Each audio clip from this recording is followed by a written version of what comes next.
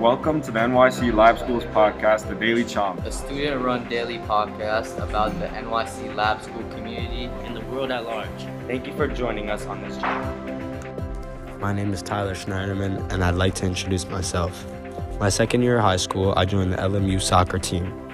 Christopher Herrera was my coach, and we had a fantastic, hard-working season. I thought he was a fantastic coach who pushed all of us to our utmost.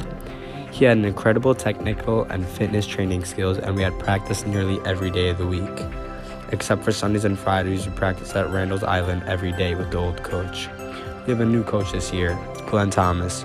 The whole team loved the coach, and he is a wonderful person. Although we didn't have as good as a season as the last one, LMU's performance came from the heart. We didn't have as many practices as their coach, but he was always pushing us to be better and have a positive attitude. I've been playing soccer since I was 9 years old, and I love it. White and green is the colors of the uniform. We compete against other high schools, some of which are very strong, such as Beacon, MLK, John Jay, Stuyvesant, and many more teams with great talent.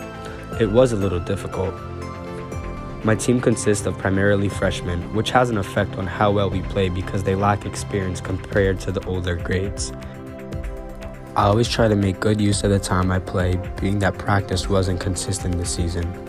I try my best to put my best foot forward and establish leadership skills. Like I mentioned earlier, this season was not nearly at its potential as the LMU has a great squad.